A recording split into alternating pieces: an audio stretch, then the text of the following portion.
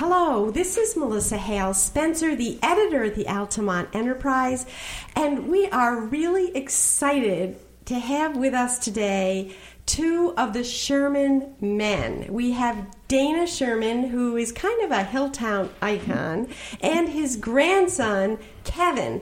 And they are wearing shirts that you will see in a picture in our newspaper, but I'll tell you, since you can't see on the podcast, it says the Sherman family with crossed axes over a log with a chainsaw in the middle. And the reason is, at the Altamont Fair every year, the Sherman family does an amazing show with woodworking, woodsman skills. So welcome, both of you. And I'd like to just start with a question for Dana about how this tradition started. How did you begin with this? Well, this is we started at the fair in 1978. This is actually our 40th anniversary at the Altamont Fair. Happy anniversary! Thank you. And before that, I learned from my father. My father was a millwright that actually went around in the old days and repaired mills. The term millwright now is somebody that works from GE and puts together metal objects and machinery like that. But back in the days, they worked with wood, and hence the name millwright. And so that's where that name came from. But yeah, and being that and being a carpenter and learning the old ways, and I was raised on a farm, so we have intimate knowledge of the old barns and like that. And yeah, and part of the display every year is you have like hand-hewn beams there as well. Right. So. Well, I forget what year we moved into the 1890s building, but that year we started building a barn inside of the 1890s building. And then every year we hew more logs and add to that barn and keep on building the barn inside of a barn, if you will. So, Kevin, were you like, how old were you when you started getting involved in this family activity? I was little, so I'm going to go with, before I could remember, I guess, the most straightforward answer. We've got some pictures floating around our shop at the fairgrounds of me at 3 years old starting to throw axes. When I was that little and being part of the show and stuff. Oh, wow. Well, there's a look of startlement crossing my face, and I'm for it. There's so much parenting today that wraps kids up in cocoons, but I did, when I heard throwing axes at 3, I quickly looked at Dana. Is this true? Yeah. Yeah, okay. we had actually, there was a picture in the Altamont Enterprise when he was 3 years old, when he just started to throw. The idea is to get the revolutions, to hit the target head on. So if you start young, and Kevin is amazing. He's definitely the star of the show when it comes to throwing onto it. So since you're the star of the show, and I did a quick online search before doing this interview, and I hadn't even known, you come out of this long-term woodworking family tradition, but apparently axe throwing is a really hot thing at urban bars now. Did you know that? Yeah, I've been seeing a couple of things on different social media places. I probably saw the first one. It was someplace, I think it was in the Midwest, maybe like probably 6-7 months ago. There was one. It was a bar, and they had like 6 or 7. I guess we'll call them ranges. Set up where people could throw, and I was actually pretty surprised when I first saw it. And then over the last few months, I've seen a couple of different places scattered around that have it set up. I found it kind of struck me as odd too that was getting set up, particularly in a bar. Well, yeah, where people are drinking, but it seems to be like, as they say in the stories I looked at, the new hot kind of entertainment. So tell us what you do when you throw an axe. Just kind of walk us through from picking it up to the whole process. Well, it's Dana kind of mentioned it's pretty straightforward. It's basically how many times the axe is going to spin through the air. So pretty much I pick the axe up, I walk up, we have there's set distances marked out on the floor.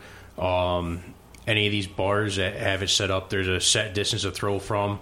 And basically I go up, I look at the target, I kind of... it's like a target for archery. It's got like a bullseye and then rings around exactly. it. Okay. Same setup. Looks exactly as if you were looking at a classic archery target. I kind of walk up to the line, I look at the target. I'll look down at my feet real quick and kind of set my feet, look back at the target, and then just the axe goes back over my head and back forward, and I let go, and there it goes. And do you often make a bullseye? Yeah. Yeah? We'll start between my grandfather, myself, my dad, my sister, my cousins. We'll start with a brand new target at the fair, and probably by about the fourth day, where the bullseye was as a whole, that's probably a good 3 inches deep into the target. So you make it the bullseye a lot. Yep. Yeah. And a couple of things. When you said sister, because the new attraction to the fair this year is that they have women throwing axes, and here it's part of your family already. How did your sister begin with that? Pretty much the same way I did. I think she started throwing just a little bit later than me. And is she good too? Yep, She's good. She's very good. So there's no gender stereotyping in the Sherman family. No, definitely not. No, the thing about competition is any place you go in competition, the axe has got to weigh the same. The distance is always 20 feet. The target is always 5 feet in the air. I'm not sure what the barroom but rules these are. Yeah, I looked up. There's actually a league that sets the rules, the National Axe Federation. Yeah, and but we go by the rules from the New York State Lumberjacks Association. I see. They probably are about the same because these were the original rules.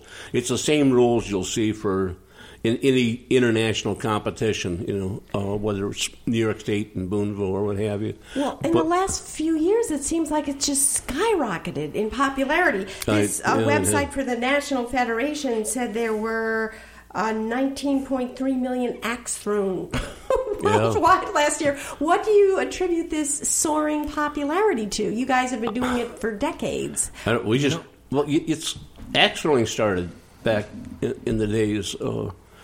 You were sitting around the logging camp, or you were sitting around the woods, and boredom, and somebody says, "Well, can you hit that log over there?" And then it was like, "I can hit it better than you can," and that's how it. I mean, it got its birth back in the early 1800s.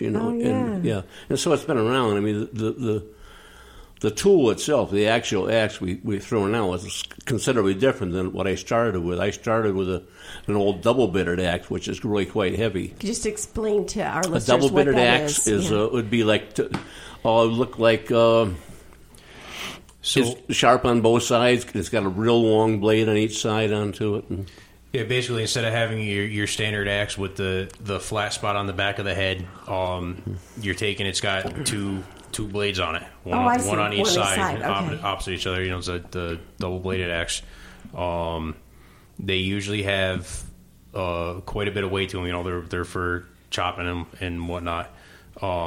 Versus what Dana started to say about the competition axes, they're a lot lighter than your standard normal double-bladed axe, an old one or a modern one.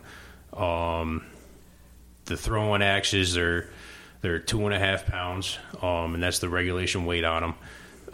Versus a double-bladed axe that you would actually be chopping wood with.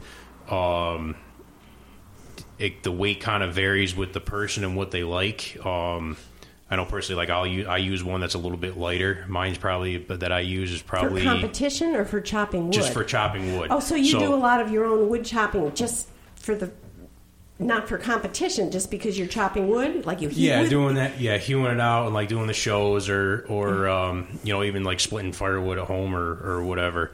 The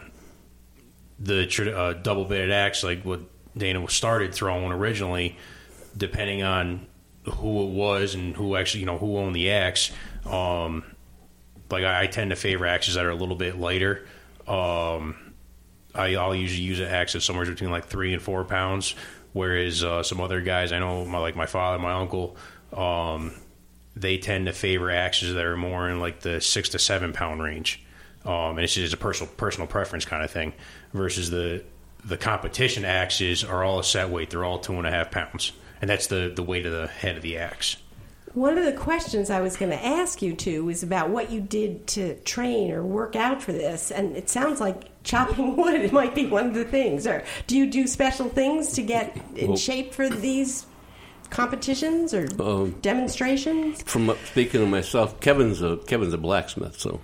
I mean, that's what you do for a living? Yeah, for a living, I'm a blacksmith. Specifically, I'm a farrier. I specialize in working on horses. Oh, that's kind of a lost art. Yep, there's not too many guys around here. There's not a lot of us, but there's more than you would think, I guess is the best way to put it. Yeah, I just would like to hear a little more about that. Where the horses, because it used to be an essential function. Every village would have one back when horses were the tractors and horses were the transportation. But now it's really, I would think, kind of rare. Where are you set up? Where do you... So, I'm just up out. I live at Knox. I basically kind of run almost like a home business out of my house, and I travel around from farm to farm and work on the horses. Oh my gosh! Have Anvil will travel. Basically, yep. Everything goes in my truck, and there I go. You don't think of it. I had a daughter that was at the ag school at Cornell, and they had a very well-known farrier there, teaching it, and he taught it like a lost art. But he was commissioned by the government because they were fighting in Afghanistan and were having to use horses in the mountains, and he did some kind of a horseshoe that really helped with the traction on those rocks. And you don't think about that because you think of horses as being... Yeah, these days they tend to be looked more at as pets. Yeah. I mean, it depends a little bit, what part of the country you're in, but if you get a little further away from the Capital District, you'll see there's a rebirth in actually using draft horses we just went up and judged a show up in by Plattsburgh, and where they actually did farm implements. They had to back the horses in. They had to do a parallel park. Oh my like you would do for your driving test. Yeah. You had to back it into a certain dock. They have to step over logs. They actually hook a log on behind the horses, and they have to drag it through a series of cones without moving the cones. And it's really sort of coming back, and it's catching on. It's not caught on here. I mean, But isn't that fascinating? Both of these parts of your life are kind of lost arts that you're making a living out of that. Yep. One thing too, that Dana just kind of mentioned too, that I've noticed, especially from doing the farrier work in the last few years, kind of taking this back towards the woodworking stuff. There's actually been a big rise in probably the last 5 years or so, roughly. I'm kind of guesstimating a little bit, in horses and mules being used for logging. Particularly when it comes to landowners that are looking to do selective logging, only kind of like thin out the forest a little bit, keep it healthy, and whatnot. And the horses have a much lower impact than the machinery, like the skidders and whatnot. So there's actually been a big shift, or starting to become a big shift, into using horses and mules again for logging. Isn't that interesting? Because it's more environmentally sound for the... Back in the days when I first learned it, that's what we used. We had a team of Belgians, and I started driving them when I was 7 years old, and getting down into the woodlot was precarious. It was a road cut into the side of the mountain, and so coming up, it's not something you'd feel safe coming up in a tractor. But the horses felt good. And I was 7 years old, dragging like 2 logs at a time up this road, and it was just as easy as can be until Until because the horse knew the way and had steady footing, as opposed to it had steady footing until this one thing we come across a high rise alongside of us, and there was a Canadian lynx looking down onto us. Then the horses didn't have too steady footing after that. But oh, what an experience! I think I outran the horses.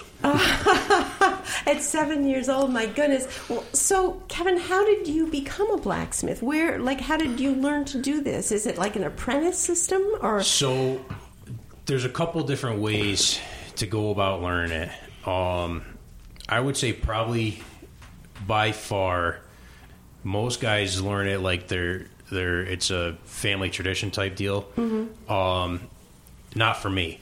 I grew up with horses, been around them my whole life, and then probably like 8-9 years ago I decided I wanted to get out of construction work, and had the bright idea I wanted to go work with horses, and what can I do and whatnot. And I started doing some research, and you had mentioned that was it Cornell, you said, had a farrier program. I looked around. There's actually quite a few of them around the country. And I went to a school down in Kentucky for about a year, learned the trade, and then because I grew up in the horse world, I just came right back to the area and started my business. And there's times too, guys will go through schools, and then from the school they'll go to an apprenticeship, so either that they set up themselves or the school sets up for them. But I skipped that part, like I said, just because I grew up in the horse world. So yeah, fascinating. I was planning on asking you both about, I know a little about Dana's other life because I met you maybe 30 years ago when you were on the town board in Knox. Right, yeah. And at that time you were working at Camp Cass with youth who were troubled and teaching them woodworking skills. Right, yeah. And I'll never forget, I wrote it down. It's something you said to me. Because later you were working in a maximum security prison doing the same thing. And you said you walked through 7 doors where no one has a key. Oh, yeah. And then you said, I really liked it. Yeah, and when I asked you why, you said you liked working with these troubled youth and teaching them things that they could do with their hands, and you described what you called a light bulb moment they would have. Some people call tell us a little about your work. And some people call it the aha moment, but I prefer the light bulb. It's when they actually perform a task for the very first time, and it fits together, or it comes out right. Yeah. And then all of a sudden, it's like their face lights up like a light bulb. In other words, I got it. Yeah, I got it. I really got it. And the fact that I can do this, and that's something they can take with them. I think it's important to point out that our show, we try to tell people that it's a 2-part show. The axe throwing is definitely a spectator type of thing, and people love to see the axe throwing. But the actual hand hewing, that's the educational part of it. I was just going to say, you're still an educator during this show, so tell us what it is you teach people that come, because people come to the fair not expecting they're going to be learning about woodworking, and I see them stop because they're enthralled with the axe throwing. Yeah. I wonder if they ever get frightened. No. But then tell us what it is that you're teaching them. Well, we start with a live log. Live meaning it's fairly green, and we start down one side and we square it up. We'll turn it. But when he says green, he means fresh.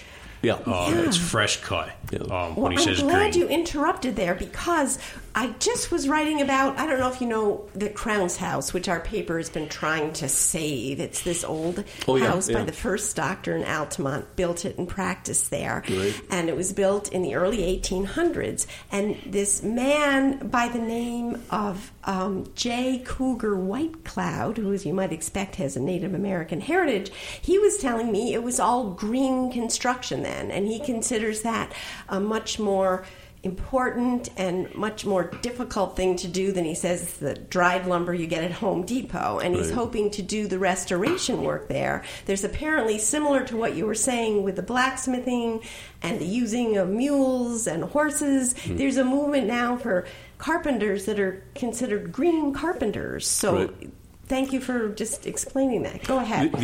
Once it's hewed out on all four sides, then we cut it down to length. We called it mortise and tenon joint. The tenon fits into the mortise, which is a slot. And then we demonstrate the entire construction, how we go about through and make the different links, and actually show people how we make the roof rafters. Kevin does a demonstration with white cedar where he actually makes hand-split cedar shake shingles. And that's all part of the demonstration as opposed to the show. And then we end it with, I always end the show always the same way.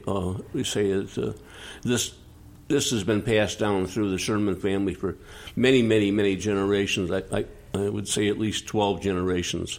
It's come down through, according to the family Bible, and it's still being passed down. And we encourage the people that whatever they have in their family that has been passed down, and I always use the phrase, even if it's chocolate chip cookies, pass it on down through the line so that part of your family is always going to be alive. There's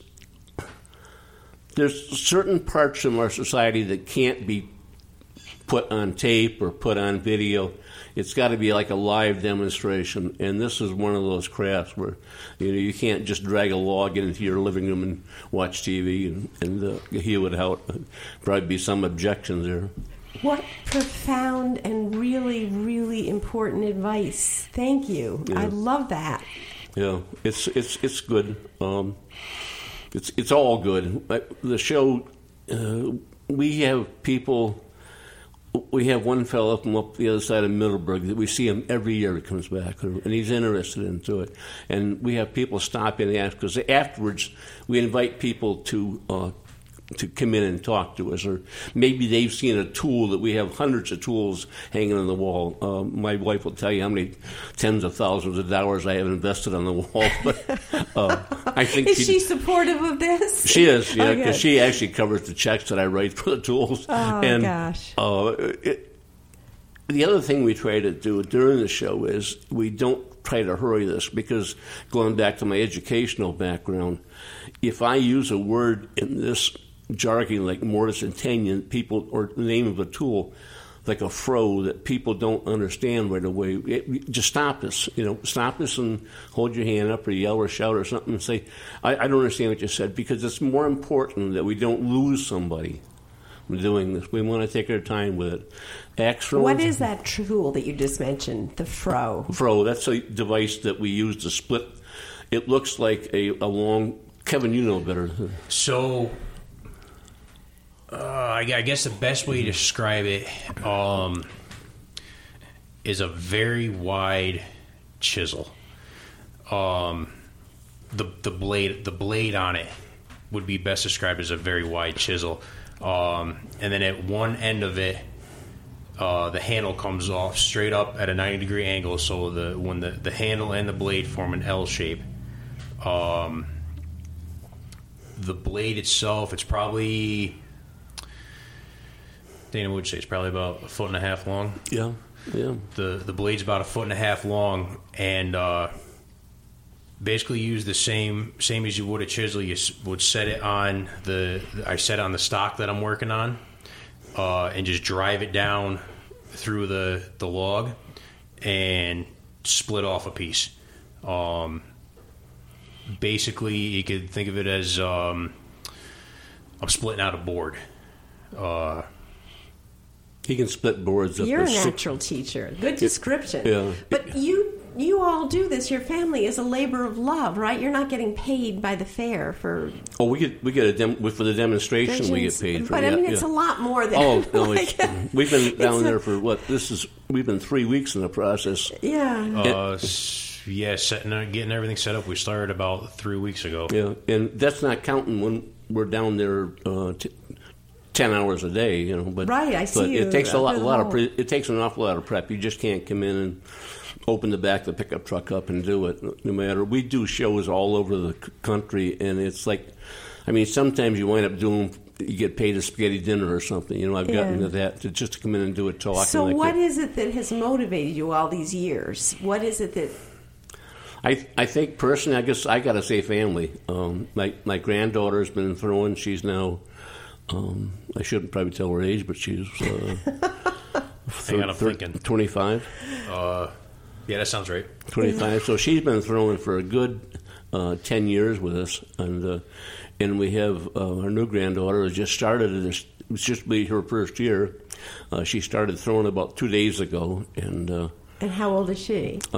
Kaylee is just turned 17. Oh wow! Yeah, so she's hitting the target, and we hope by the middle of the fair she'll be doing good. And it's good because the ladies in the audience and the young girls in the audience really like to see the girls compete. And you mentioned before, Melissa, about it's not a sexist type of thing. No, it's not. Yeah. When you go to competition, you use the same axe, you use the same saw. In all competition, it doesn't change at all. Even with man, woman, or beast, it's all the same.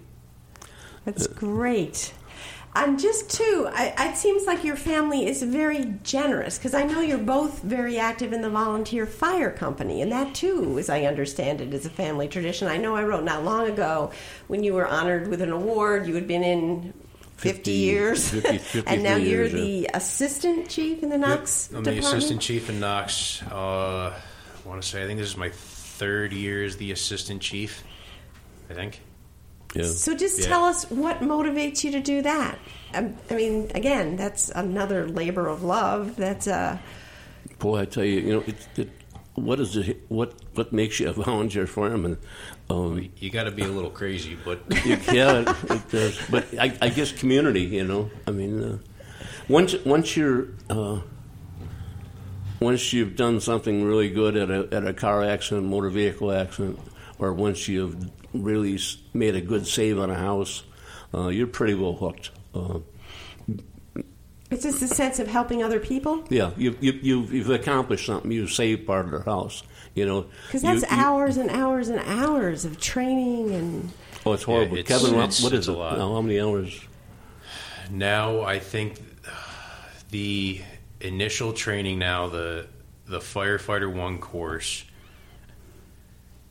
I believe now it's something like 127 hours, Yeah, I think is what it is. And that's just the one initial course, the very first one.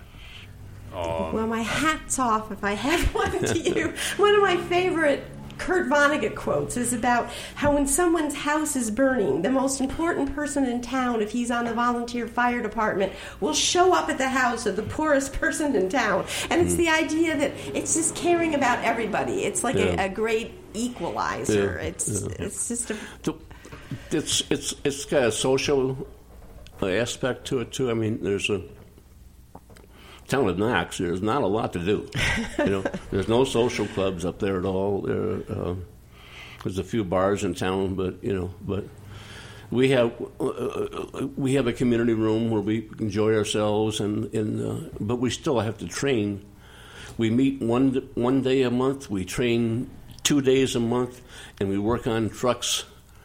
Usually one day. Yeah, and then when we do have a fifth Monday, every now and then we wind up working half of that and then just enjoying ourselves the other half. But glad to get some half day of enjoyment. Yeah, it's there's I don't know. It's like I say, if you ask somebody why they're a volunteer fireman, they're going to stutter and stammer, and it's going to be hard. Well, I think I take it as modesty, but I thank you. And do you have any closing thoughts? Our time went very fast, and sometimes I miss the most important thing. If you want to let people know, well, I think if you come to the fair and just stop and see us and ask us questions and like that. And you are right inside the opening door, at least the way I come in, of the Village and Carriage Museum, just so people know where to find you. Right off of Gate 5 we are. If you come in Gate 5, take a hard right and we're right there. And it's stop and see the entire show and stay afterwards. Sometimes afterwards we do get the 2-man crosscuts all out. And what we like to do is... and this is a saw that's like 8 feet long or something? Yeah, it's about 6-7 feet long, depending which one we get. Yeah. We happen to have 2 of them, and what we do is we pick 2 people from the audience, and they compete together on one end of a squared up log, and the two professionals on the other end. So you guys are on the other end, and you beat them every time. Well, I get to decide when the professionals start. Oh, so you give them a head I do that start. by reaching over and grabbing a hold of their saw. I sit in the log. And, of course, the audience is always rooting for the thing. And you get a father and son. A husband and wife sometimes can be hard because you can't push the saw. And sometimes the coordination is there. But in truth be known, the audience always wins. Oh. And they get to take home that block of wood. People value that block of wood. We had a young kid come back with a block of wood that he sawed off the year before. He says, I brought this back. I still got this. Oh, that's great. Well, thank you so much. Thank you. Thank Both you. of you. Thank you.